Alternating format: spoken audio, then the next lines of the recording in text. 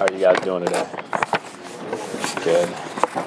I'm thankful that Rob prayed for clarity from me. Probably because I told him my schedule yesterday. I was hanging out with Rosie at the hospital and left around midnight. And as I'm leaving, my nurse is like, "Hey, don't forget to change your clock." I'm like, "Oh, no." And so if there is any coherency, let us worship God for His Spirit and the amazing work that it does. Anyways, today we'll be talking about Mark 6, 1 through 6. So let us pray, and then we'll get into it. Dear Lord, I just thank you for who you are. God, I'm thankful for the new heart that we take on when we believe in Christ. I'm thankful for what Christ did on the cross, and we just pray that we can see the different aspects of Jesus throughout this text. We can see the response that Jesus gets, and we can take from that how we should respond. We love you, Lord. Amen. So what we've been going through Mark, God restoring His wayward people, and we've kind of just come off Jesus centering His ministry in Capernaum and around the Sea of Galilee. He's been casting out demons, He's healed people, and we just last week heard about Him healing the sick woman and raising Jairus' daughter. And now He's heading to Nazareth, south of Galilee, and the Sea of Galilee. And in the next 6 verses, what I hope we will be able to see is that a heart that believes the gospel through the work of the Spirit will be saturated with Scripture and will love people. If you look at your bulletins, there's 4 points there. Again, like I said, I was just sitting in the hospital, chilling with my daughter, and just reading through the text and going over things. And the last 2 points just felt like it's just through the Spirit that we believe. And so those are actually combined. So you didn't miss anything. If I skip over point 3, you can just cross that off, and just felt like the text most clearly communicates, and the Bible most clearly communicates that it's through the work of the Spirit we believe. So we just merged those. Anyways, I told Rob that at like 1 a.m, so I don't blame him for not putting that on the bulletin. So anyways, a heart that believes the gospel through the work of the Spirit will be saturated with Scripture and will love people. And we're going to kind of work backwards, just because we kind of see this play out backwards. So point number 1, a heart for people. In Mark 6:1, he went away from there and he came to his hometown, and his disciples followed him. So we know that Jesus' hometown is Nazareth. This wasn't the place that he was born, but it's the place where he grew up. There's nothing really significant about Nazareth. Doing a little bit of research on Nazareth back then, it was kind of carved into a rocky hillside. There's actually a lot of interesting stuff if you ever want to go read about Nazareth, or even like just Jewish communities back in that time. And they found like tons of underground storage areas and just lots of interesting things linked to just the relationship between Rome. And again, I'm a history teacher, so I kind of nerd out about that stuff, but I won't add it all in here. But it was fewer than 60 acres. I don't know if you can picture that in your mind. My father-in-law lives on like 50 acres. And so I was like thinking about his property, and the entire town was nestled there. Fewer than 500 people. There really was no road that connected you to Nazareth. There was no like main road, which Nazareth was an offshoot of. So if you were going to go to Nazareth, it was because you wanted to go to Nazareth. And we even see in John 1:43 through 51 a conversation between Nathanael and Philip when they're called as disciples. And Nathanael asks Philip, "Can anything good come from Nazareth?" So clearly there's, maybe it's small and just insignificant, or maybe it's known as just this like place you don't want to go to. Whatever it is, the reason Jesus is going to Nazareth is because he wants to go to Nazareth. It made me think of, so I'm from Mount Vernon. The Vern, it's about an hour north of here. And if you live in Mount Vernon, you will be familiar with a town called Danville. I'm not trying to hate on Danville. Danville's fine. But you really don't go to Danville if you don't want to go to Danville. There's probably 500 people in Danville. The town center itself is probably less than 60 acres. And the most exciting thing that really happens there is a raccoon cook-off, where they get raccoons and they cook them and they eat them. I'm not lying. So I was just picturing Danville as I was thinking about Nazareth. When I student taught, before you student teach, you do in the fall, you kind of do this, like once a week, go and figure out what you're going to be doing. And I was placed at Danville, and praise God that I needed to take a couple more classes to raise my GPA, because I went an extra semester and I then got to student teach in Columbus and not in Danville. So anyways, I'm sure we can all picture some type of little town or somewhere close to where we're from that may remind you of Nazareth. So we're back to the question of why was Jesus going to Nazareth? Maybe it was to see family. Maybe it was to minister to people that he grew up with. We know there was no political or economic benefit for Jesus going to Nazareth, which is all the more, if we really fast forward and we think about when the Jewish people were like celebrating Jesus as, like the zealots were celebrating Jesus as this like political leader who was hopefully going to free them from their Roman bondage. All the more evidence if the main themes of the gospel, like his death on the cross and the fact they end up crucifying him, is not enough evidence for you. All the more evidence Christ came to pay for our sins and not so much worried about this political earthly bondage as he went to Nazareth, because I don't see a dominant political king spending time in Nazareth or the remaining countryside. So whatever the main reason was for Jesus to go into Nazareth, we know that he was going to show love to the people of Nazareth. And he doesn't stop there. He continues through the countryside. He goes from town, it says in the very end of this, and he went among the villages teaching. So he was going from small town to small town to small town. Think about that for a second. One of the most, even if you're not a Christian, someone who has completely changed the course of human history, right? Even if we take a step back, and if you don't believe in Christ, you cannot deny the impact he's had on human history.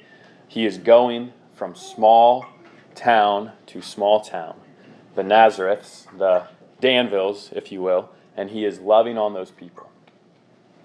So, a heart that believes, right? If we kind of are working backwards, you're going to see an outflow of a heart that is going to love people. Look at the disciples, right? The disciples clearly have their own preconceived notions of Nazareth in the conversation that we see between Nathanael and Philip in John 1:43-51. But they follow Jesus. And so I think it's safe to say that following Jesus means loving people wherever Christ is going to lead you. And so what does that look like? What can we take away from this as we see Jesus go to the small, insignificant town and they go from small, insignificant village to small, insignificant village, and the disciples following him to all these places? I think we should take away for our church, where is our church called to love people? Right? Where is God leading us? Clearly, we are planted here in Westerville and the greater Columbus area. And so, as much as this is a call for our church to be loving people, it is also a question to our congregation, right? Where do you see a need for us to be active in loving people.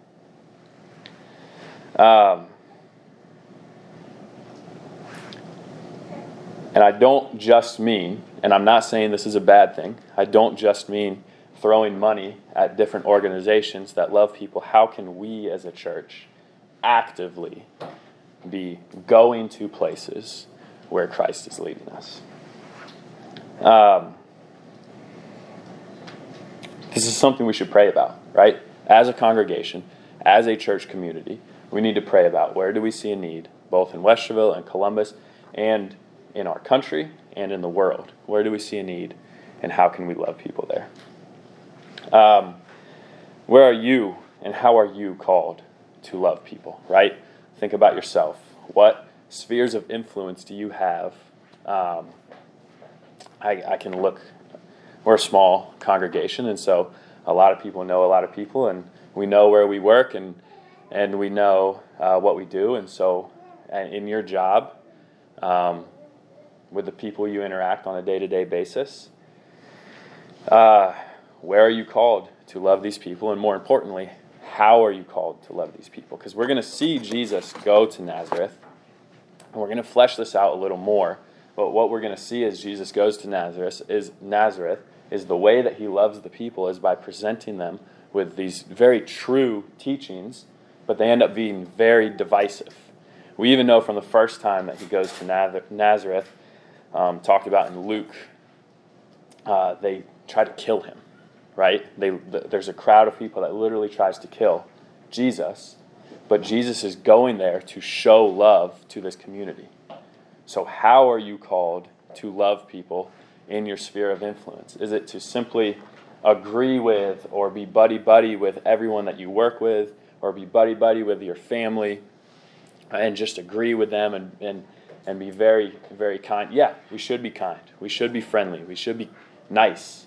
And in a very kind, loving, nice way, we should present very kind, loving, nice truths. We can't control how people will accept these truths, but we are called to present them because that is love, right? If we ignore that, then we are not adequately loving. Knowing when and where and how to love people goes hand in hand with knowing God, right? We know that Jesus is God. He's part of the Trinity. We are not. So how do we know God? How do we know how to love people? How do we know where to love people? And that is through saturating ourselves with Scripture. The primary way that God has revealed himself to us is through his word. And we see Jesus model this time and time again. So a heart that loves people and a heart that knows how to love people will first be rooted in a heart for Scripture. In Mark 6:2, we see, and on the Sabbath he began to teach in the synagogue, and many who heard him were astonished, saying, "Where did this man get these things? What is the wisdom given to him? How are such mighty works done by his hands?" We consistently see Jesus throughout Scripture, show he is rooted in Scripture through his action and his words. We see him fulfilling the laws of the Old Testament. He is honoring the Sabbath. He is. If you just read through Mark, there's instances where you see Jesus in the synagogue teaching, finding rest with his Father. And I know you may be thinking, well, didn't the Pharisees accuse Jesus of not honoring the Sabbath? And I think we just need to remind ourselves, as Rob gracefully pointed out 3 or 4 weeks ago, Jesus was so rooted in Scripture that he was able to differentiate between these rabbinic traditions that are not the point of Scripture and what Scripture actually was, what the text actually communicates about the Sabbath. Right? He was so rooted, he knew his Father so well that he was able to fulfill those. We know that the Sabbath was made to find rest in God, to find rest, and we see Jesus going to the synagogue on the Sabbath, teaching, spending time with his Father, finding rest. We also see that his teaching is special and is rooted and saturated with Scripture. In Mark 1:22, when Jesus casts out the that is a different one. Mark 1:22. When Jesus is teaching, the first time that he goes to the synagogue and teaches, the first time we see him in Mark, the scribes and the people there were astonished because of the authority that he taught with. It says, and they were astonished at his teaching, for he taught them as one who had authority, not as the scribes. And if we remember, the scribes were people that were so well versed in, they're like the modern day like theological professors, right? They know the Old Testament, they know the scrolls and of the prophets and things like that in and out. And Jesus taught with more authority and in a more special way than even them. In Luke 4:16-21, the first time that he goes to Nazareth, we see him handed the scroll of the prophet of Isaiah, and he finds his spot, and he explains it to the people. And the only way that you would be able to do that is a knowledge of the Scripture.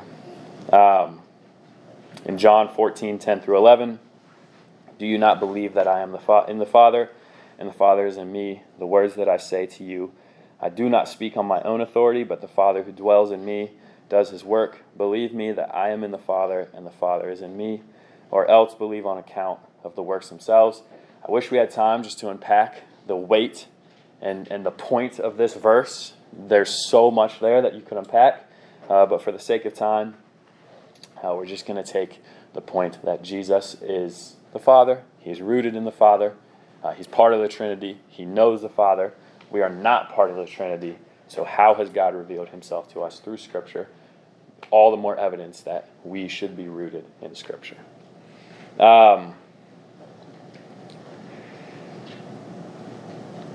So our takeaway.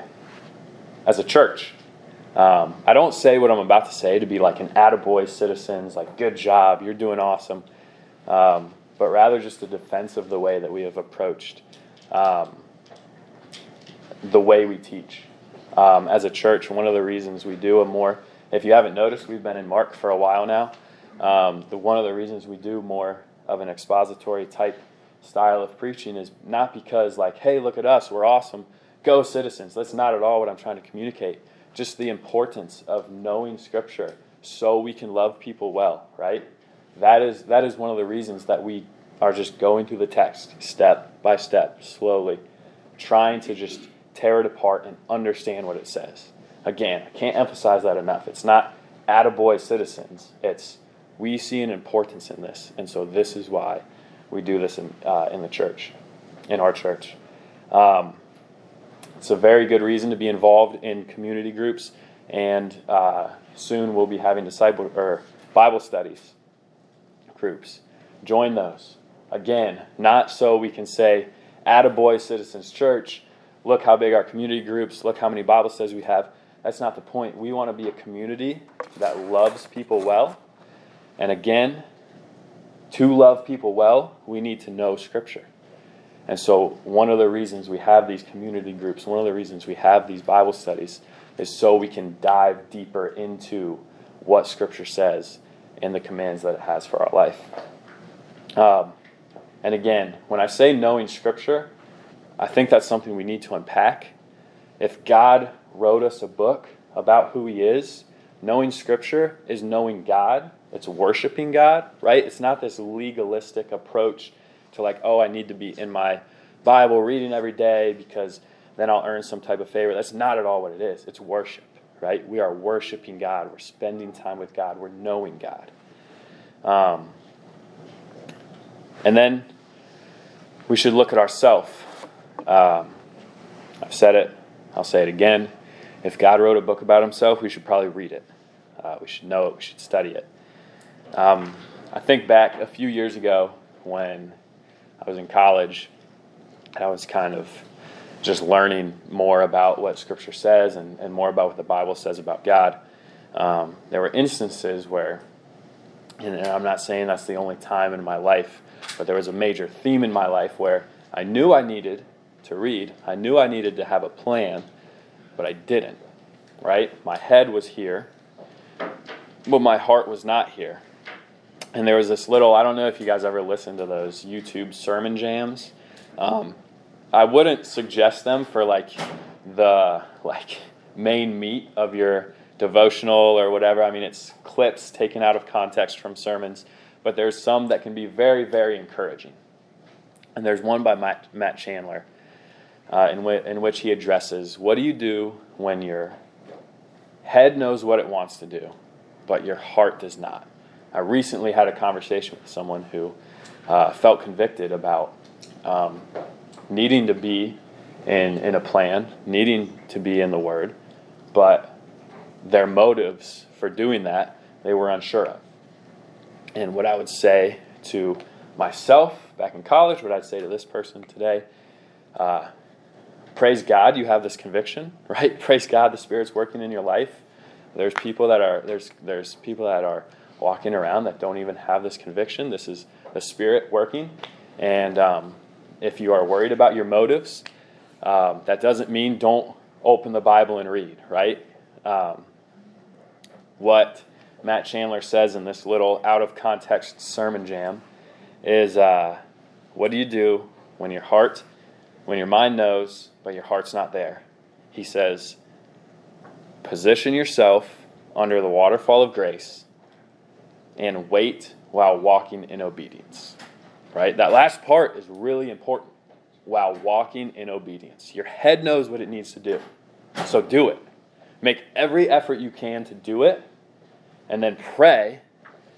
In Psalms 42, you see David say, why are you downcast, O my soul? Put your hope in God. I'm not putting my hope in God. Come on, put your hope in God. Let's do it. We need to do this, but I don't feel it. So don't not do it. Do it, make every effort you can, and pray that God breaks your heart. Pray that God shows you the need to be rooted in Scripture. And again, when we say rooted in Scripture, it's not this legalistic approach to Scripture. It's knowing God. It's loving God. It's worshiping God. Right? Walk in obedience. In Isaiah 40, the way this last out-of-context sermon jam YouTube clip is wrapped up, says, Isaiah 40, they who wait on the Lord, He will renew their strength. Right? Think about that promise. If you are in that spot, which I know we all are, and I know there will be times where you will be, right? That is so encouraging. They who wait on the Lord, He will renew their strength. So do it. Find a plan. If you don't have a plan, talk to Rob, talk to someone else. There's many people in this congregation who can refer you to a really good reading plan, to some good commentaries. If you are looking for a commentary on Mark as we go through it, I've been reading through a couple.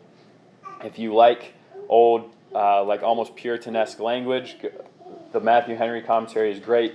That can be a little challenging sometimes, so I'd also recommend R.C. Sproul's commentary, his book.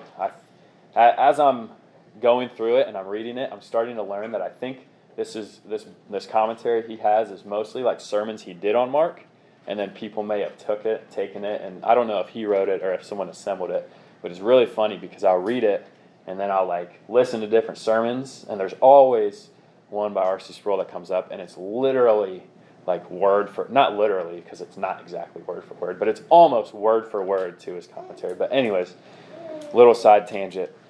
There's a lot of resources out there. Pursue Scripture, pursue a plan, find a plan.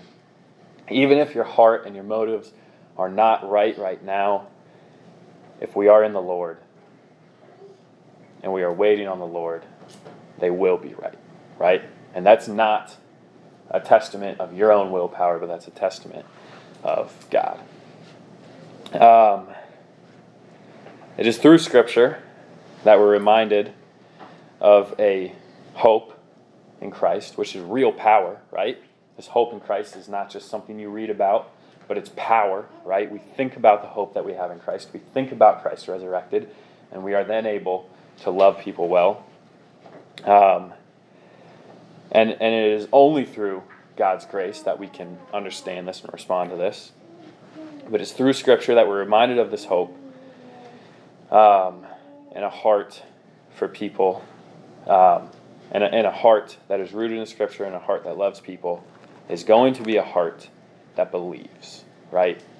So the very fundamental root of loving people well, and then being in Scripture, right? And if you're in Scripture, you learn how to love people. That foundation, remember we've been working backwards through this text, is a heart that believes.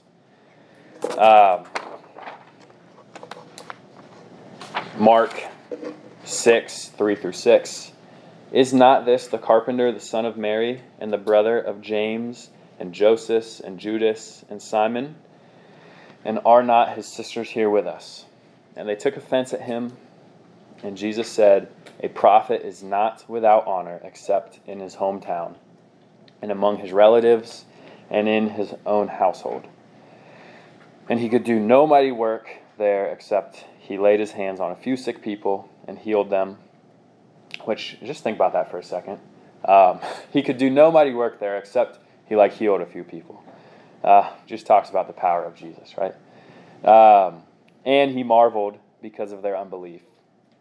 And he went about among the villages teaching. We see people in Nazareth, people that he grew up with. Remember, 60 acres, about 500 people. It's going to be that place where if you walk into Kroger, you can't get out of the door without saying hi to 10 people. My wife hates going to Mount Vernon with me because the entire drive through Mount Vernon is you remember my buddy from high school, this one? He lives right there. And then we go into Kroger before we go to my parents' house, and 8 people have stopped me and said hi. And praise God, he brought us to Columbus because no one knows me, and my head was getting so big in that town, and he humbled me. Anyways, my wife humbles me, so I don't need to know where Travis Kiger lives.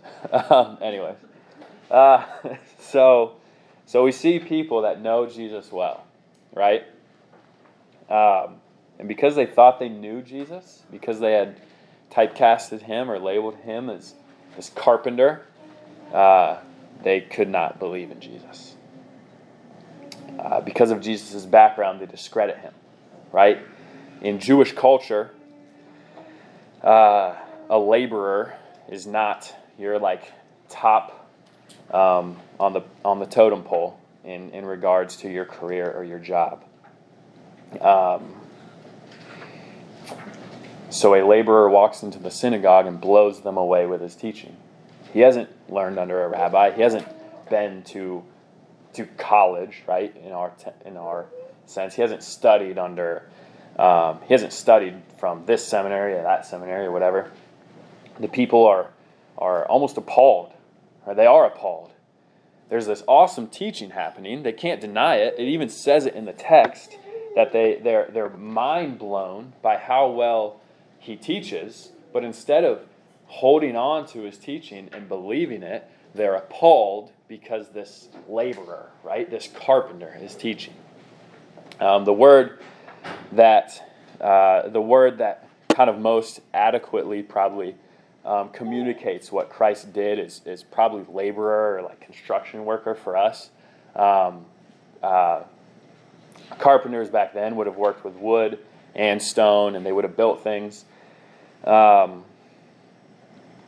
this town grew up seeing Jesus and Joseph working as these construction workers or these laborers, right? And because of this background, they couldn't believe that he was able to teach the way he taught. A little side tangent here. Our background does not dictate the grace that is given to us, right? Think about that. Your background, the way you grew up or what you do, doesn't dictate your ability to receive grace. That is all God. God is the one who gives us grace. God is the one who allows the Spirit to work in our life. And so if you grew up with a less than desirable background, or if you grew up with this amazing church-filled gospel-loving parent background, none of that dictates your ability to receive or communicate the gospel, right? What you do doesn't dictate your ability to receive or communicate the gospel. We are all called as Christians to know Scripture, like we said, to worship God, to love God, and to communicate that to people in our lives. So I would encourage you to believe that a belief in Jesus is transformative, right? Don't rule people out because you know their background. Don't rule yourself out because of your background. And don't rule people out because of where they're at right now. We need to believe that a belief in Jesus, a belief in the gospel, is transformative. That's convicting for me because I can think of right now one person in particular that's been in my life my entire life that I should be having a lot more gospel-oriented conversations with. But because I have known him my entire life, because I've had these conversations, and the response hasn't always been the way I hoped, sometimes I just gloss over this or breeze past it. But we see, we really don't want to fall into that verse 4 category. A prophet is not without honor except in his hometown, among his relatives, and his own household, right? We don't want to label certain people and say there's no way Christ could have changed that person, right? A belief in the gospel is transformative. We then see that the people are offended. The Greek word for offended is scandalizo. I don't know if I'm pronouncing that right, but it's most correctly translated to scandal. It's scandalous that Jesus is here teaching. If you read through, I'm actually ashamed that I didn't see this. So as a history teacher, right, you know that throughout history, people are identified by like their father's name. Okay, so whether it's Jewish culture or in the medieval ages or whatever, even like just across different religions, you were identified by like your father's name. In Jewish culture, even if your father died, you would say like, this is Jesus, son of Joseph. But here we see, this is Jesus, son of Mary. So why was it written like that in the text? Was it to elevate the Virgin Mary? And no, we don't teach that. We don't believe that. And we see here, right after they say son of Mary, his brother James, Joseph, Judas, and Simon were all there too. So I think that if you do have any questions on that, that's totally fine. But if you are working through some of the teachings from different places that the virginity of Mary was held through Scripture, we see him referred to as the son of Mary, and then we see the brother of James, Joseph, Judas, and Simon, right? It's okay that Christ had half-brothers and sisters. A little tangent there. But anyways, why was he introduced as the son of Mary? We don't know exactly why Mark wrote it that way, but again, just reading through Sproul's commentary, there's a possible explanation is that the people in that town still believed Jesus was an illegitimate son of Mary, right? And so whether that's the case, or whether it's just because Jesus was this laborer who is now teaching in the synagogue, it was scandalous to them. They're offended that Jesus is teaching them there. I think we need to ask the question, is being associated with Jesus scandalous to you? Are there places in your life where you might downplay your association with Jesus because there's implications that come with being a Christian? There's beliefs that we hold as being a Christian that really are not accepted in our society today. So evaluate your life and say, am I falling into the trap that the people in Nazareth fell in? And there are places where I might hide my faith in Jesus because it's scandalous or it's offensive, right? We also see that this word is actually the same word that is referred to stones that are rejected by builders back then. So this scandalizo, if there was material that they were going to use for construction, and they were not going to use that because that material was flawed or they didn't want it, they used this term to describe that material, scandalizo. And this is the term that they use for Jesus. Jesus, the rejected stone, right? The rejected building material by the people of Nazareth. And if we read Psalm 118, 22 through 23, the stone that the builders rejected has become the cornerstone. This is the Lord's doing. It is marvelous in our eyes, right? Jesus is rejected by these people, but he is the cornerstone of the church. He is the cornerstone. He is what all of Christianity, all of our hope is built on. He's rejected by these people. And this left those people with a judgment, right? There was judgment brought on Nazareth. We see Jesus is not able to perform any works in Nazareth.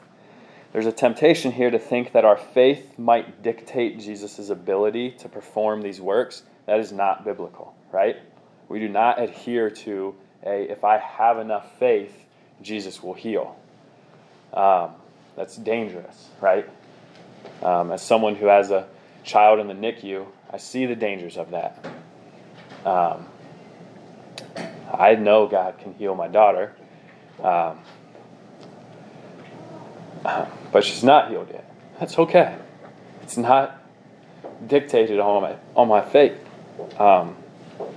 What we see is a judgment on this town because they do not have faith.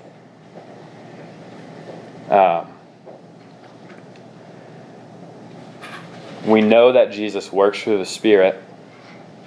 In Mark 3, 22 through 30, we see him cast out demons for the first time, and people are they're questioning the power in which he's working through.